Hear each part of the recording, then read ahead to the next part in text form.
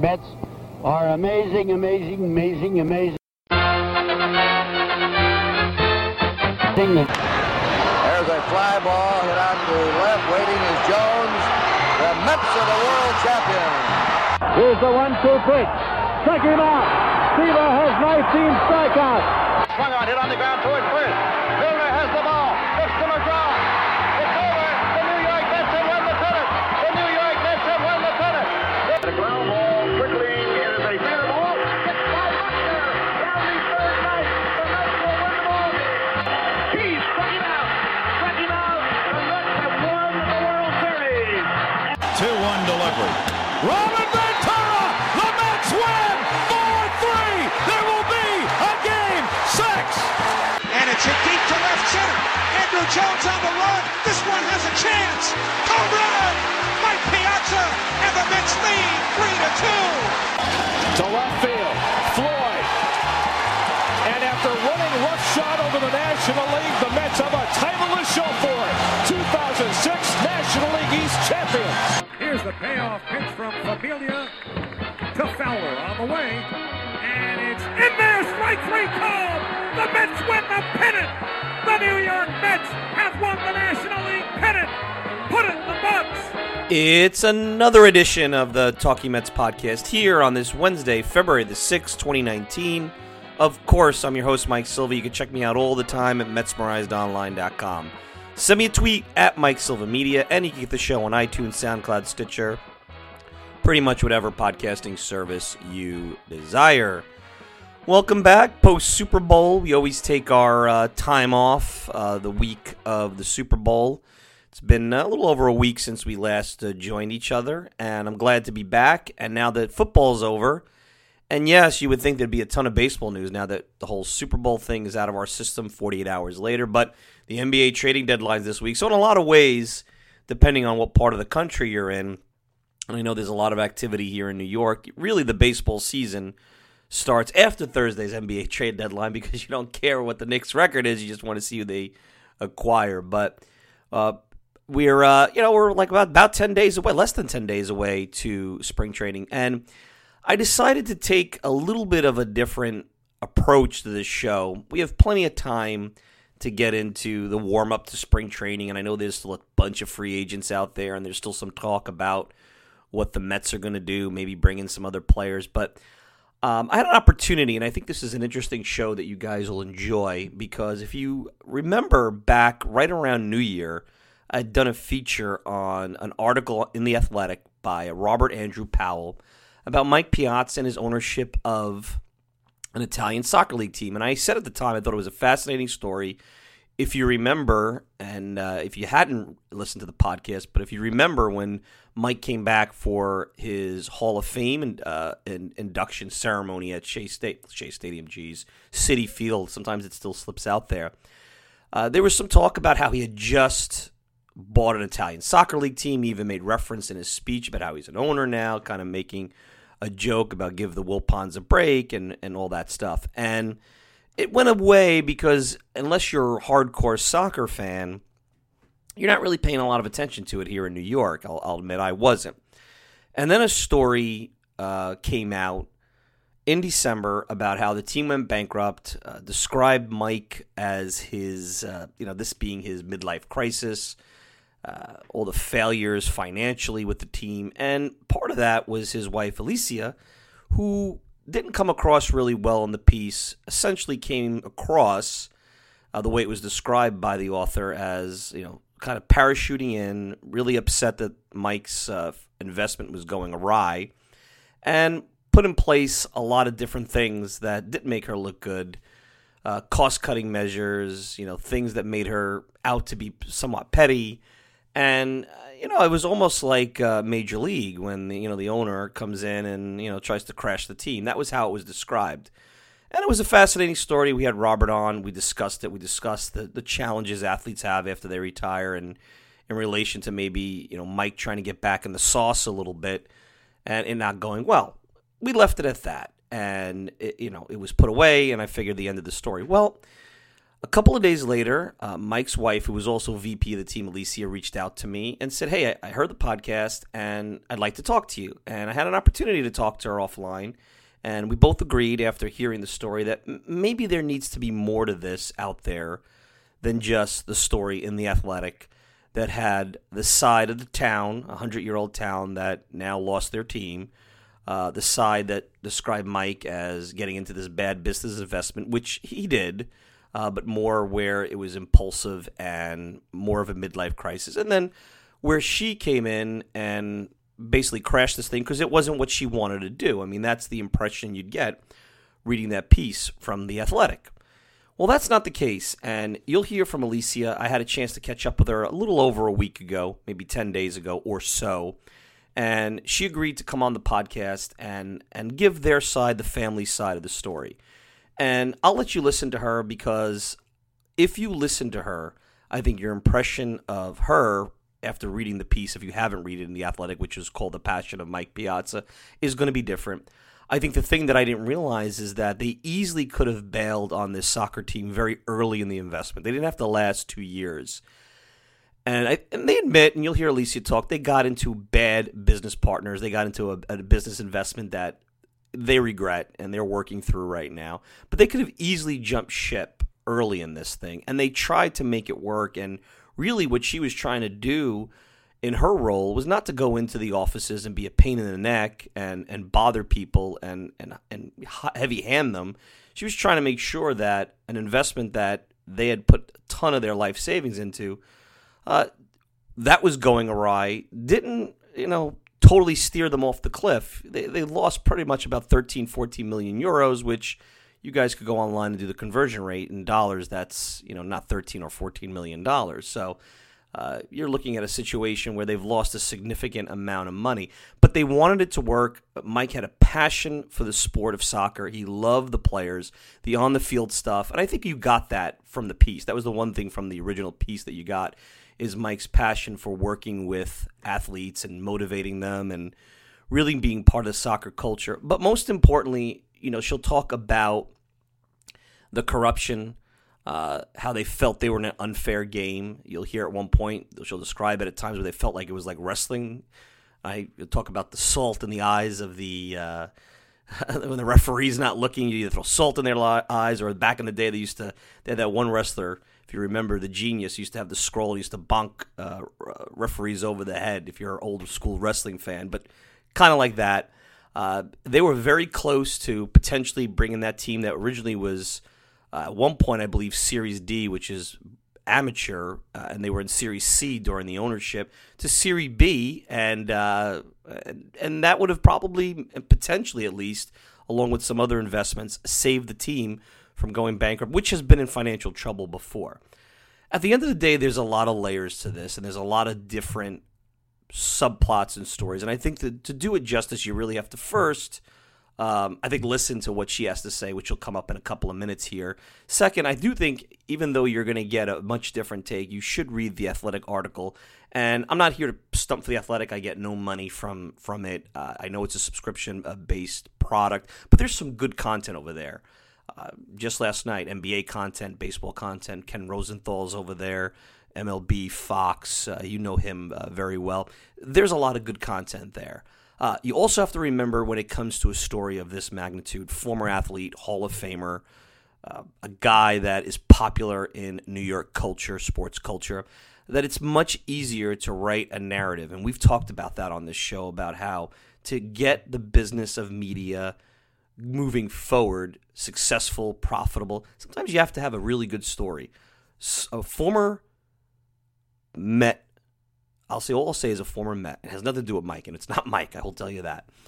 Once told me, he knows for a fact, in talking to two very popular radio hosts in this town, they told him off the air, don't let the truth get in the way of a good story. That is a quote from a former Met, someone who was part of the team about 10, 12 years ago, when we were talking about media, and especially radio, which is what this, which basically I derive from, that don't let the truth get in the way of a good story. And sometimes you could take a lot of different facts, you could take those facts, and you could build a case that is a much more entertaining case that makes, unfortunately, some people look bad or hurt them. And then you walk away with a really good story, a lot of clicks, a lot of buzz, and then you're on to your next piece because now you look like a hero. Now, I have nothing against Robert Andrew Powell. I am not here to denigrate anything about this story. I will tell you, after you hear Alicia, after my conversations with her, getting her take, talking to her about what Mike's take is on things, that perhaps what you read was a take of a scorned town more so, a writer that perhaps had a bit of an agenda going in to write a certain slant on the piece. And I'm going to leave it at this. I report in a sense where I let now one side tell what their perspective was on the story. I'm letting the other side now, which you'll hear in a minute or so, tell their side. And then you decide what you believe to be the truth. And honestly, you can probably do a little bit of research if you are so inclined on your own. There are other articles out there that get into this. And I'm sure at some point, and I believe Mike is going to be at spring training this year.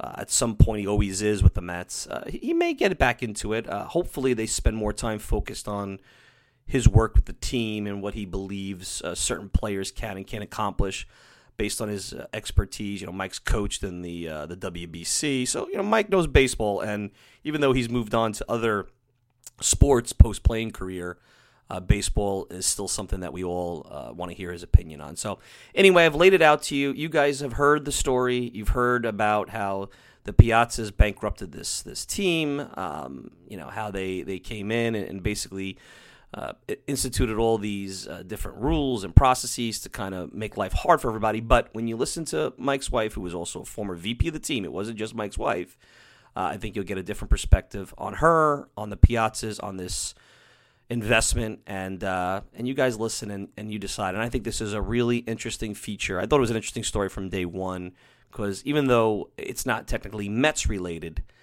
it is a former Met, and I think it's interesting to kind of look at some of these things when you're in the stretch drive of the off season and you're really tired of talking about free agency that's not happening. Anyway, let's take a quick break. When we return, we're going to follow up on the story, The Passion of Mike Piazza, with the former VP of AC Reggiana and the wife of Mike Piazza, Alicia Piazza. We'll be back with more right after this.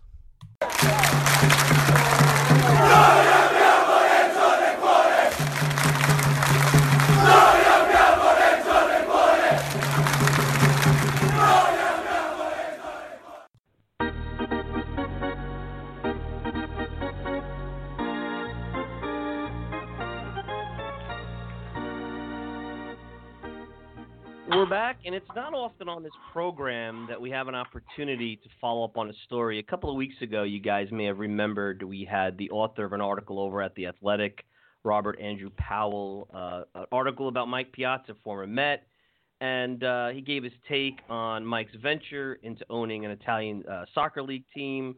And right after that, I had a chance to interact with Mike's wife, also the vice president of that team, Alicia Piazza, and she agreed to come on the program and kind of maybe set the record straight. And she had a feeling that maybe some of the things that came out during that piece weren't exactly fully vetted out or their point of view. So she's with me now, and I'm glad to have her on. Alicia, welcome to the program. You know what? Not a Hall of Fame catcher, but the next best thing, right? Oh, thank you, and thank you for having me. And I had wrestled with doing this interview. Mike told me, absorb the blow, just absorb the blow.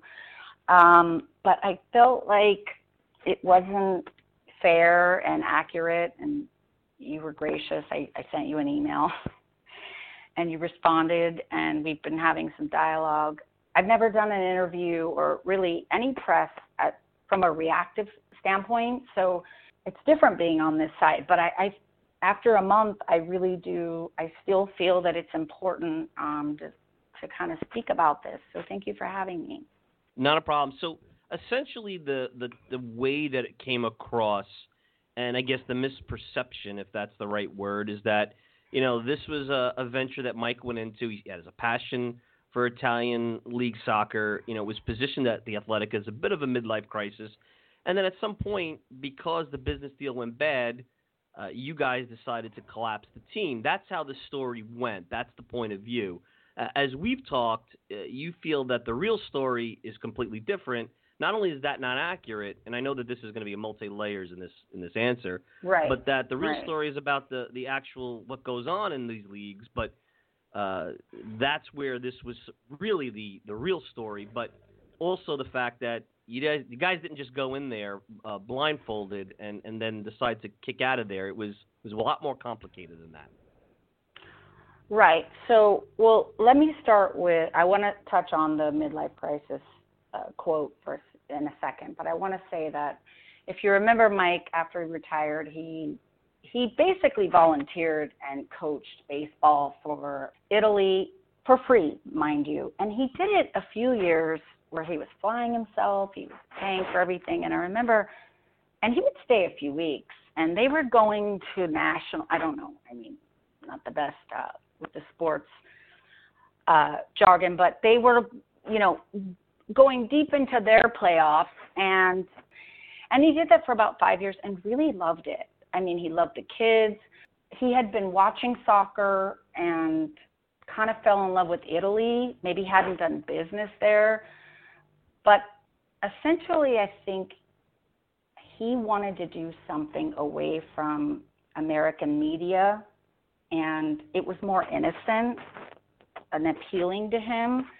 And if he was going to give of himself and be open, because, I'm sure many of you know that he's a bit guarded in the States.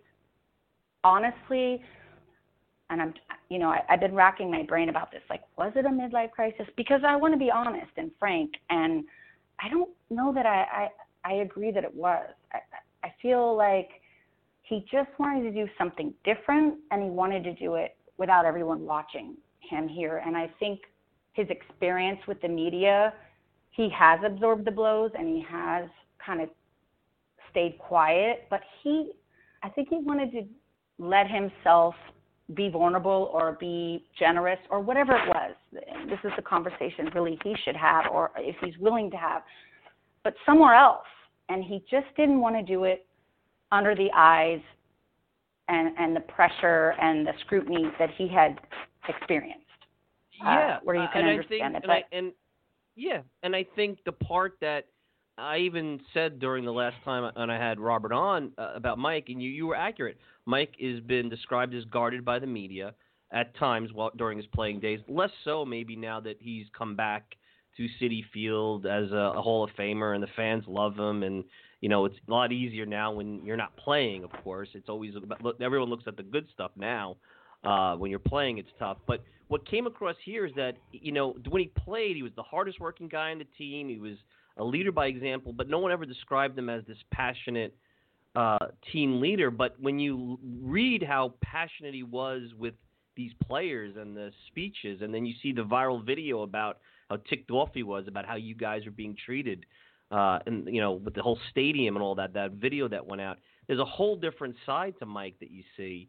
And look, he has all the accolades. He didn't have to do this. He certainly has to love the sport and the athletes that are in it to be able to put himself out there like that. I think that's what really came across to me, at least. Well, reading this and watching the videos and what have you. No, absolutely. He was so patient and so generous and knew how to deal with each player. But he knew who needed what and who needed a coddling and who needed a high five and who needed nothing. And I don't know, I just think he needed to do that privately. And the media has been tough on him over the years. Some of the time I was around and some of the time I wasn't, but he's always kind of bottled that, and I think it manifested itself into, I'm not going to show this other side of myself here. I'm going to do it somewhere else. That's all I can say. So I don't. That makes sense. Yeah, I don't think it was, because I've thought about this and thought for a month since this article hit. Was it a midlife crisis? I've said this, people buy Ferraris or they get girlfriends or they do whatever. And I would admit it. And I'm like, no, he just wanted to show his side he just wanted to do it somewhere else. In terms of, this wasn't impulsive. It started with 5-7 years ago, maybe even longer, the baseball, coaching the baseball team there, and he did that for, I don't remember how long, 3 or 5 years, and then he took a break, and he was in love with the soccer, and the fans were similar, ironically, to the fans at the Mets. He looked at a few teams. It was 2 years in the making of trial and error. He had attorneys. They do due diligence. Things wouldn't work out because what they presented wasn't really, you dig in the books, far more debt, yada, yada. And it went on to this team. He was almost done. He almost gave up. And then this was supposed to be, they had great fans, and he would fly back and forth. I mean, the legal bills were very high. It was a lot of work. And then Reggiana presented itself as kind of this blue-collar, hardworking, similar to the Mets, fans, and they just needed a break. They just needed some light. And stadium they built, but was now bought by My Pay because they couldn't afford it. Supposed to be you only have to pay expenses, and I don't know. He did due diligence. He had some local partners. It was going to be 60-40. He buys into it, and when he arrived, within 3 months they were out of capital, and it was a disaster. So and that's when you got involved, and I think that's yeah, where the yes. story turns, where you become a focus, because the perception, right. and I've asked people who have listened to the piece, I did a little of my own research. Say, hey, tell me what you came away with this, because I want to know. And that's right. And obviously, because of the headline, because of the fact that this team collapsed, because the project was a failure. Mike came to the Mets at a tough time, turned them around, and nobody thought he would stay. And now he's a Met for life, even though maybe he played as much time with the Dodgers as the Mets. People remember him as a Met, and Mets fans love him. And nobody would have thought that. Here, it didn't turn out the same way, but the intentions were the same. Now, you come in and you come into play, and the feeling or the way the perception is that you never really wanted to get involved in this project. You got thrown in because now it's a mess.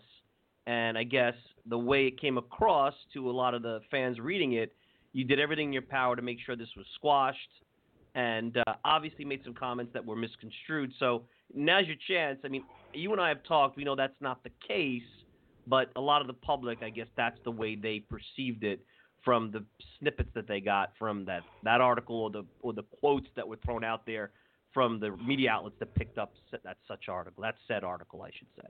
You touched, you went all over the place with this, so. Yeah, I'm sorry about that. No, it's okay.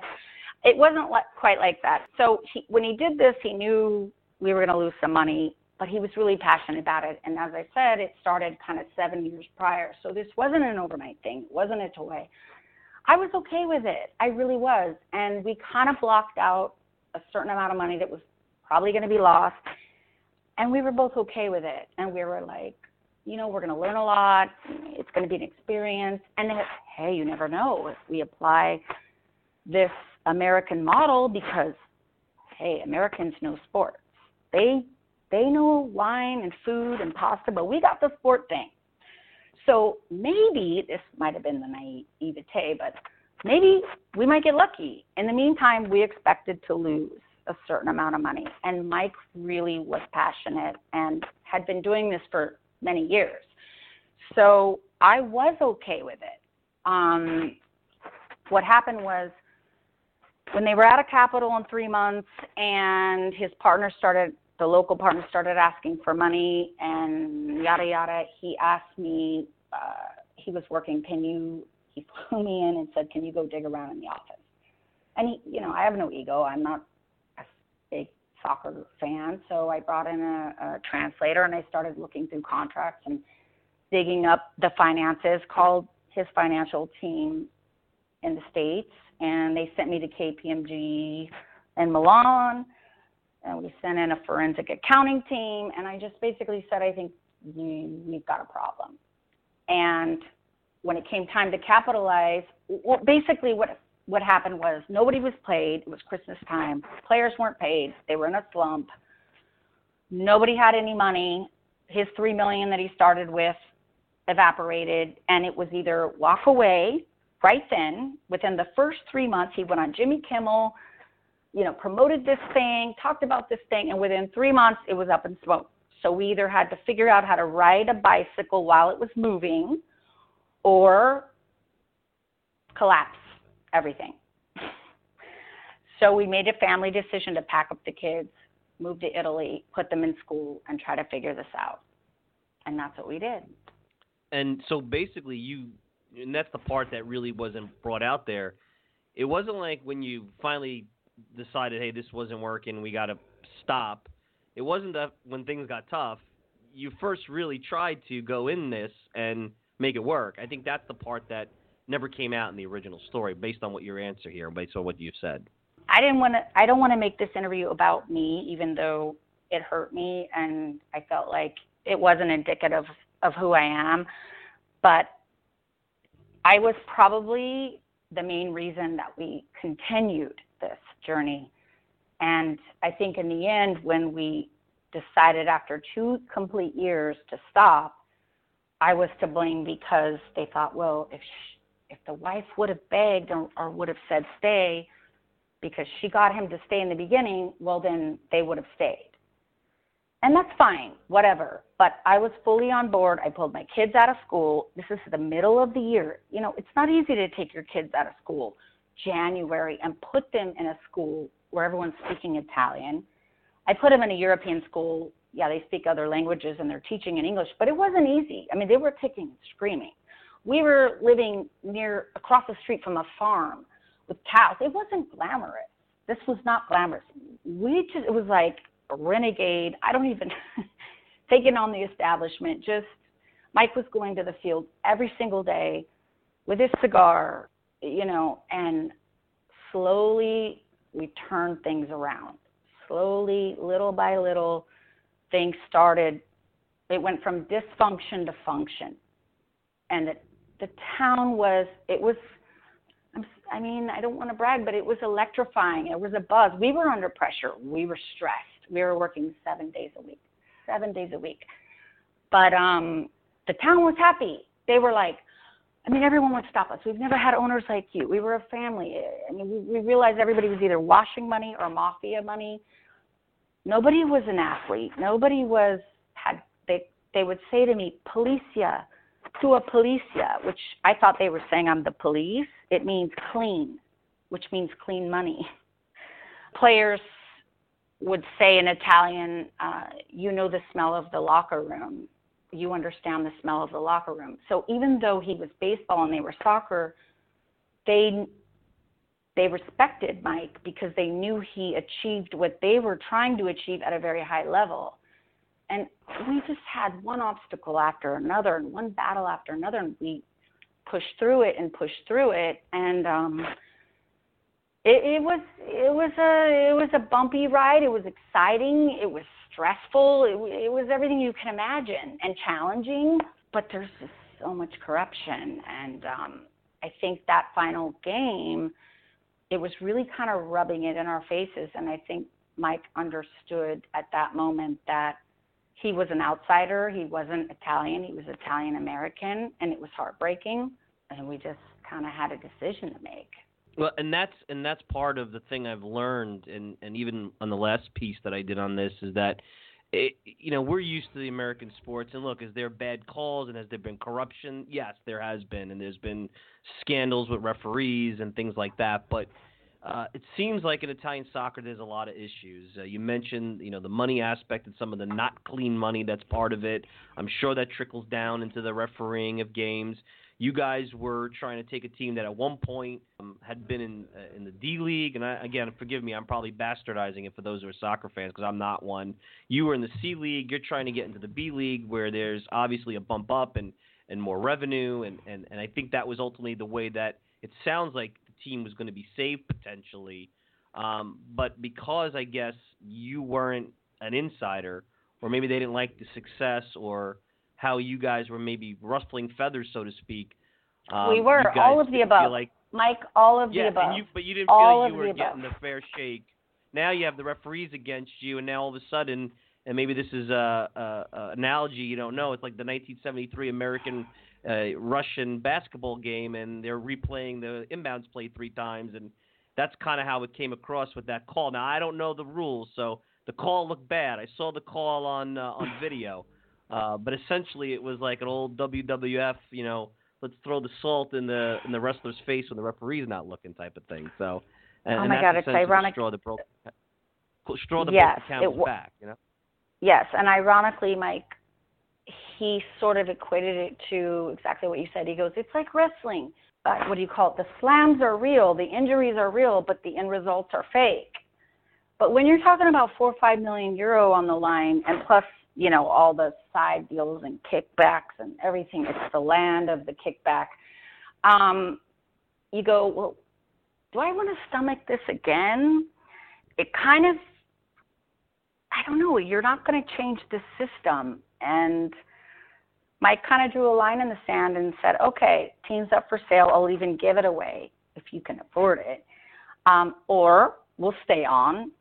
But local partners need to come forward and help participate in this if it's fake entertainment. Because if you watch the game, it's not just the penalty kick. It was a whole theatrical. It wasn't even a game. I mean, they were doing so many weird things. I brought my girlfriend, and she flew from Dubai, and she couldn't believe her eyes. I mean, there was ambulance coming out and fake falls. They love to do the theatrics. It was drama. It was a soap opera.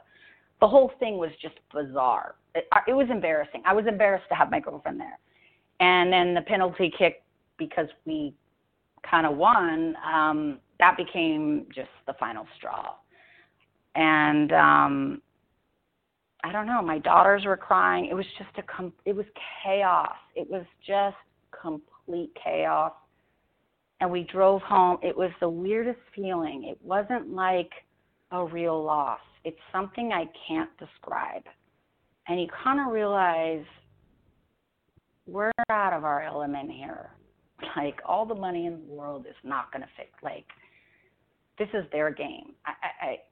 I don't know how else to explain it, but without even saying anything, I mean, and it's sad because we connected with this town and the fans. Like, they lose, we lose the investment, and we had a relationship with them. We were a family-owned team, which they had never had. These fans come generation after generation, and they bring their kids, and we felt like we were letting them down, but I don't know how else. I mean, how do you stomach this unless you partake in it? How do you, or wait your turn? I don't know. I don't know what to say. I mean, the only way out was really out. But Mike felt proud of what he accomplished, and he's not embarrassed at all. No one's ever put 13 million euro into a Serie C team in 20 years that wasn't mafia or washing money. End of story.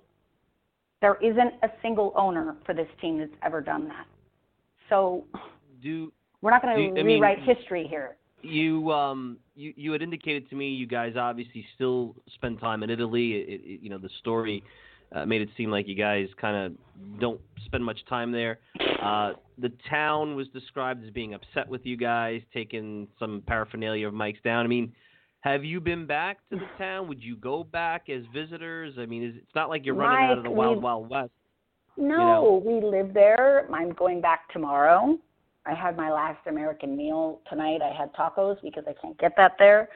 My kids are in school there. We have a beach house that we rent there. We live in Parma. We're litigating against our ex-fake partners, which, we'll probably never see a dime, but maybe get some justice. And that's besides the point. But absolutely not. There is no running. There is no... People see Mike. They stop him. They thank him. I think at the time the writer was investigating or doing whatever, it was the summertime. Everybody was out of town or wasn't willing to speak because, it was painful. But I had someone write something on my Instagram. I don't know if I should say it or not, but it affected me, and it kind of puts it in perspective. And it was a woman or a girl, and she said, "We hate you like we loved you." And I kind of got it. Like, you know, they're in this, they can't leave this mess. This is what they're born into. And we can. You know, Mike and I can exit. They can't.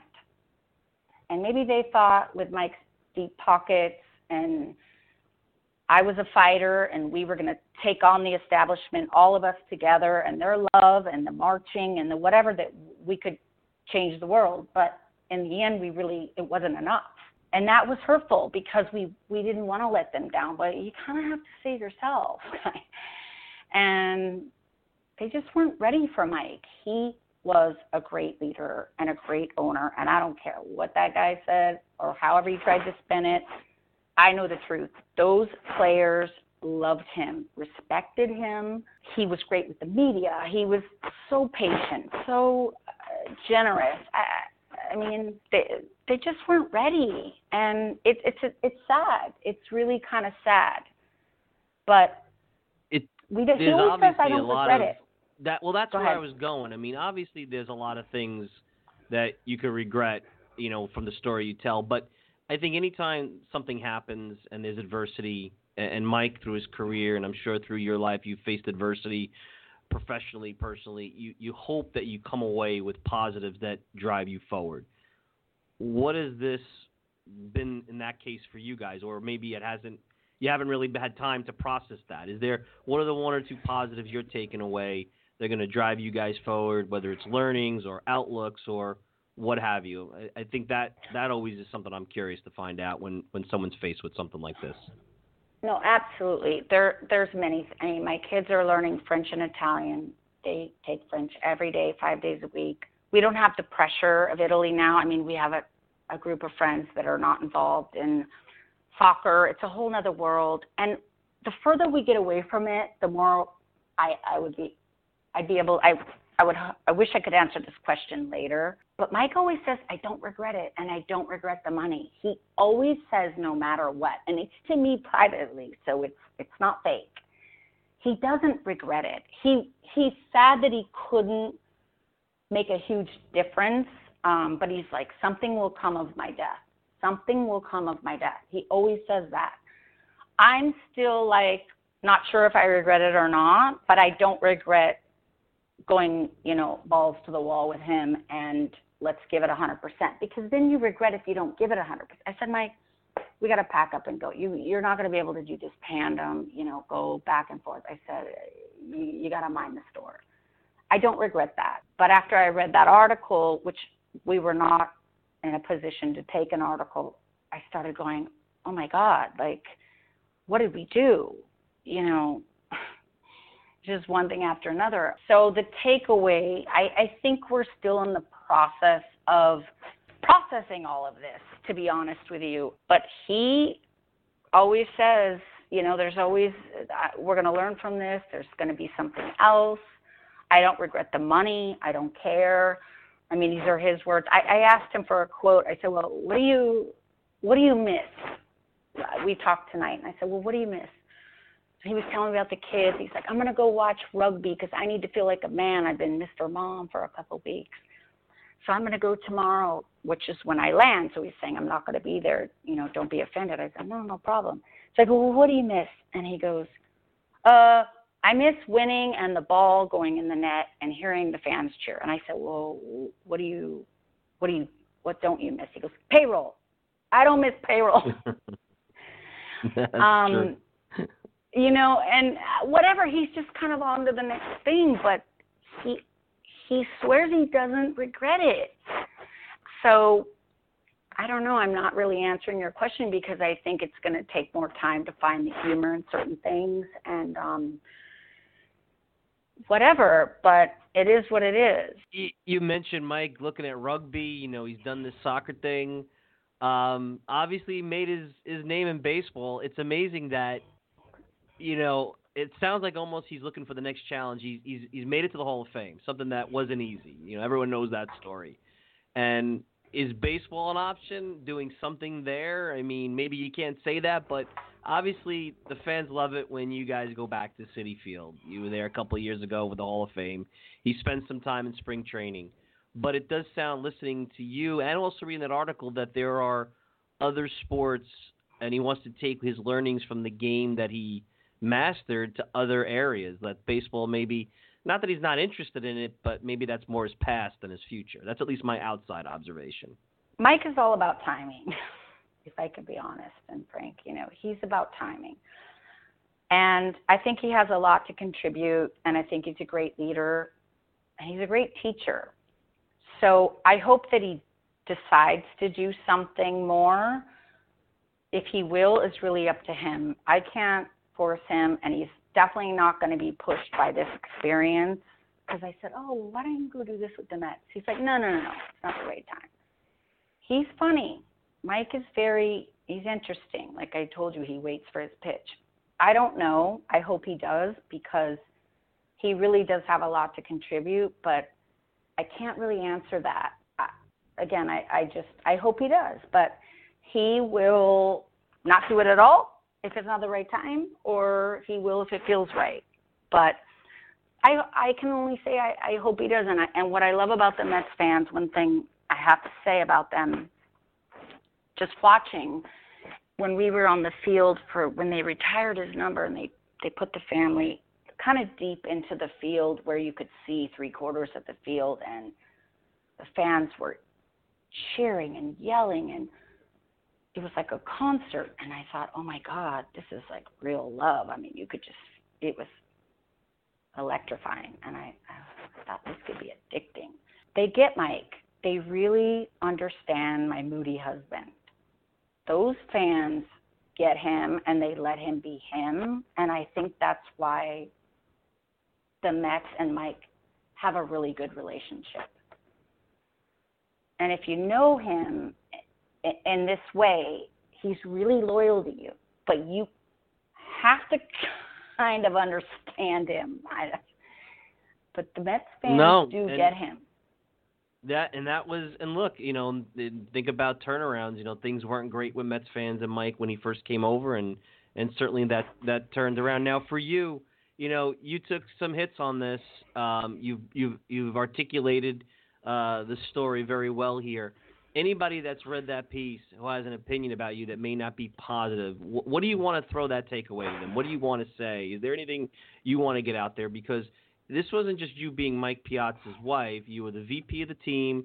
You dived into the financials. You tried to make this work just as much as Mike. Maybe Mike was doing the on-the-field stuff, and you were doing the off-the-field stuff, which is, in this situation, is probably just as hard, if not harder, because of the situation.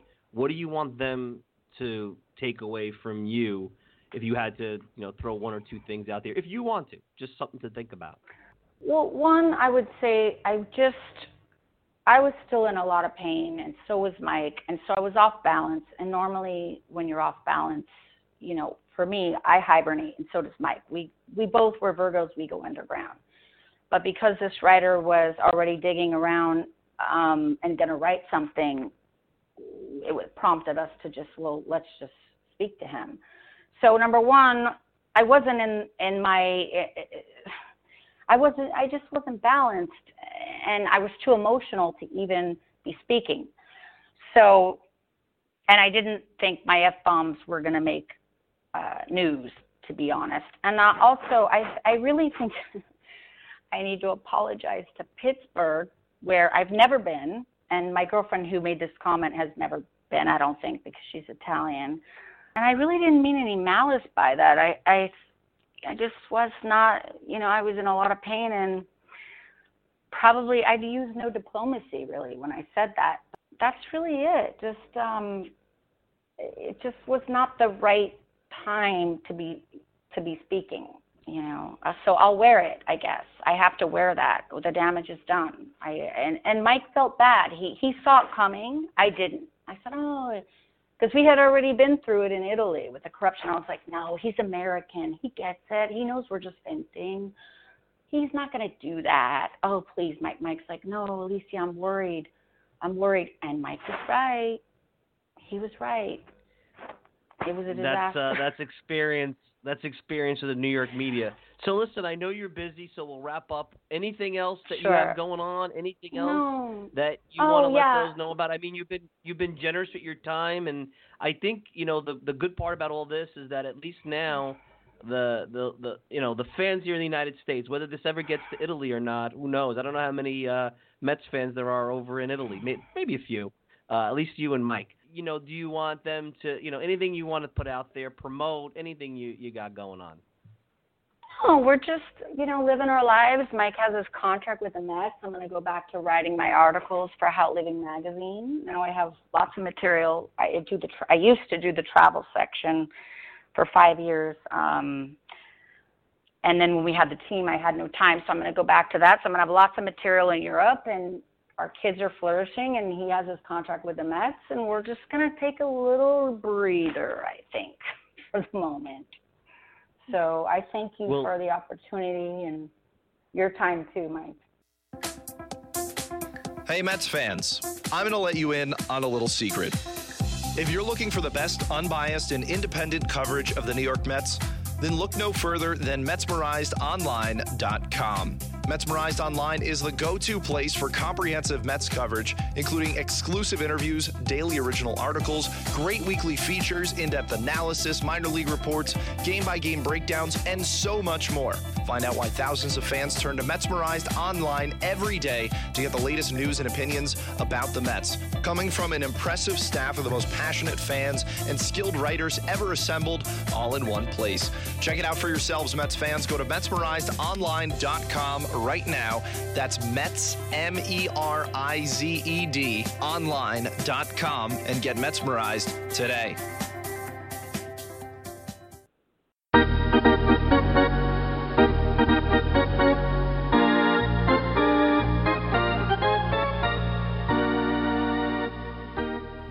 All right, we're back, and I hope you enjoyed that. I thought it was well done. I thought Alicia did a really nice job, and I appreciate her coming on. And the real story, if you really listen there, is not necessarily, even though it's fascinating to see how Mike risked really what, he's accomplished so much as a player. He got into the Hall of Fame. He's been through so much, even though, he's had such a successful career, and Mets fans love him. You guys all know how hard it was, the transition to New York, and it wasn't always easy in New York. They had 99, they had 2000. They didn't have such great years after that. They had a decent year on his way out. And then they go and they have a really great year the year after he leaves. And then the whole post-career drama of accusations, Hall of Fame, everybody, I was part of that, who really looked at the numbers and looked at things objectively, knew that Mike was a Hall of Famer, and were bothered by what essentially are unfounded accusations. He's never failed a test, any kind of steroid test. But that's not what it's about. He gets into this project because he loves sports, because he has a passion for working with athletes, and it really shows. It shows in that article, like I said, and you heard Alicia talk about how Mike was with the team. And the real story, even though you can talk about that, and that's a New York, maybe more of a Mets fan interest in Mike. It could be a baseball interest, but Mets fans are going to take always more interest in Mike in that sense. The real story is that Italian soccer still seems to have a ton of problems. We have these structured sports leagues here in the United States that we take for granted. That, yes, there's been issues with referees in the NBA, and you wonder about officiating in general in the NFL. It's a mess right now. Is there any foul play? I mean, anything could happen, right? But we have these structured leagues. The Mets will be there next year. The Rays will be there next year. Teams do move. Teams do have financial issues. But in Italy, when you're listening to Alicia, and even me talking to her off the air, it's not like that with these teams unless you're one of the big players. I mean, you could go bankrupt. You have to sing for your supper a lot of ways. I mean, they weren't even in their own stadium, which was the prior regime, not their fault. They were paying rent in their own stadium to somebody else who really didn't have an interest in them being successful. So you have the referees and the climate of the league against you. You have an underworld of money involved. there's the entertainment factor, and maybe they want to paint their own narrative with the league. So you come in and you get into what you think is, like you heard her say, Mike thought he was getting into a city and a team that was similar to where the Mets were in the late 90s when he came in, and he could really sink his teeth into this, and his intentions were good, and it went awry. They stuck with it. I know some people have that opinion about, what they did and didn't do, but at the end of the day, I think you could take away this one thing. I don't think their intentions were bad. I give them a lot of credit for sticking it out. I don't know if I would have stuck it out after I looked at the finances and saw how bad things were, me personally, if I was in that position. And I think at least you have to give Alicia credit where, yes, she came in and had to make decisions and make business decisions and really peel the Band-Aid off. But it wasn't anything more than, just like Mike, to see if they could make this work. And they sacrificed their personal life. Mike had put a couple of years of his retirement to the side. I'm sure he could do other things. We know he could do other things, and he put his time to this, and I think he at least deserves credit for that. Yes, am I giving you a pro Piazza, positive slant to this? I am. I have a ton of respect for Mike. I know Mets fans who listen to the show do. What he meant to the city and this team in the late 90s, no one's ever going to forget. It's one of the eras of Mets history, especially for a generation of like guys like me in their 40s who were young and teenagers back then. They're always going to appreciate it as baseball fans. But putting that aside, I think just objectively looking at it, you get a different feel of the whole situation when you hear it from, the lack of a better word, the horse's mouth. So again, I wanted to end kind of our off-season portion, because we are going into spring training after that, with a feature. I thought this was a fascinating story. I'm really appreciative that both Mike and Alicia agreed for Alicia to come on and kind of give their take. They could have went to other media outlets. They didn't have to come to this humble podcast. We have a great following, but I'm not ESPN. I'm not SNY. I'm not the New York Post. You all guys will know that. So anyway, I thought you'd enjoy it. I'm glad she had a chance to get her words out there to the fans that I think appreciate and love Mike the most, which are Mets fans, and Dodgers fans could argue that too. But I thought it was an interesting way to and really end what is our hot stove portion of the offseason, because the next time we join each other, it'll still be maybe around prior to spring training, but we're really looking forward. We're looking forward to the season.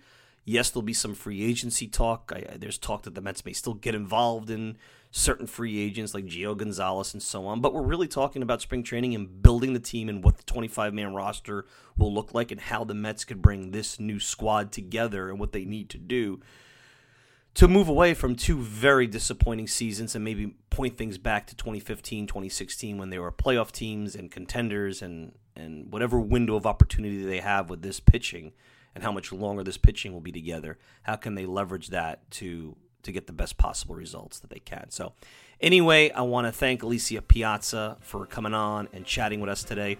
Of course, you can check me out all the time at MetsMemorizedOnline.com. Send me a tweet at Mike Silva Media. And you can get the show on iTunes, SoundCloud, Stitcher, pretty much whatever podcasting service you desire. I'm your host, Mike Silva. Enjoy the rest of your week. We'll be back next week with another edition of the Talking Mets podcast. Spring training's here. We'll talk soon.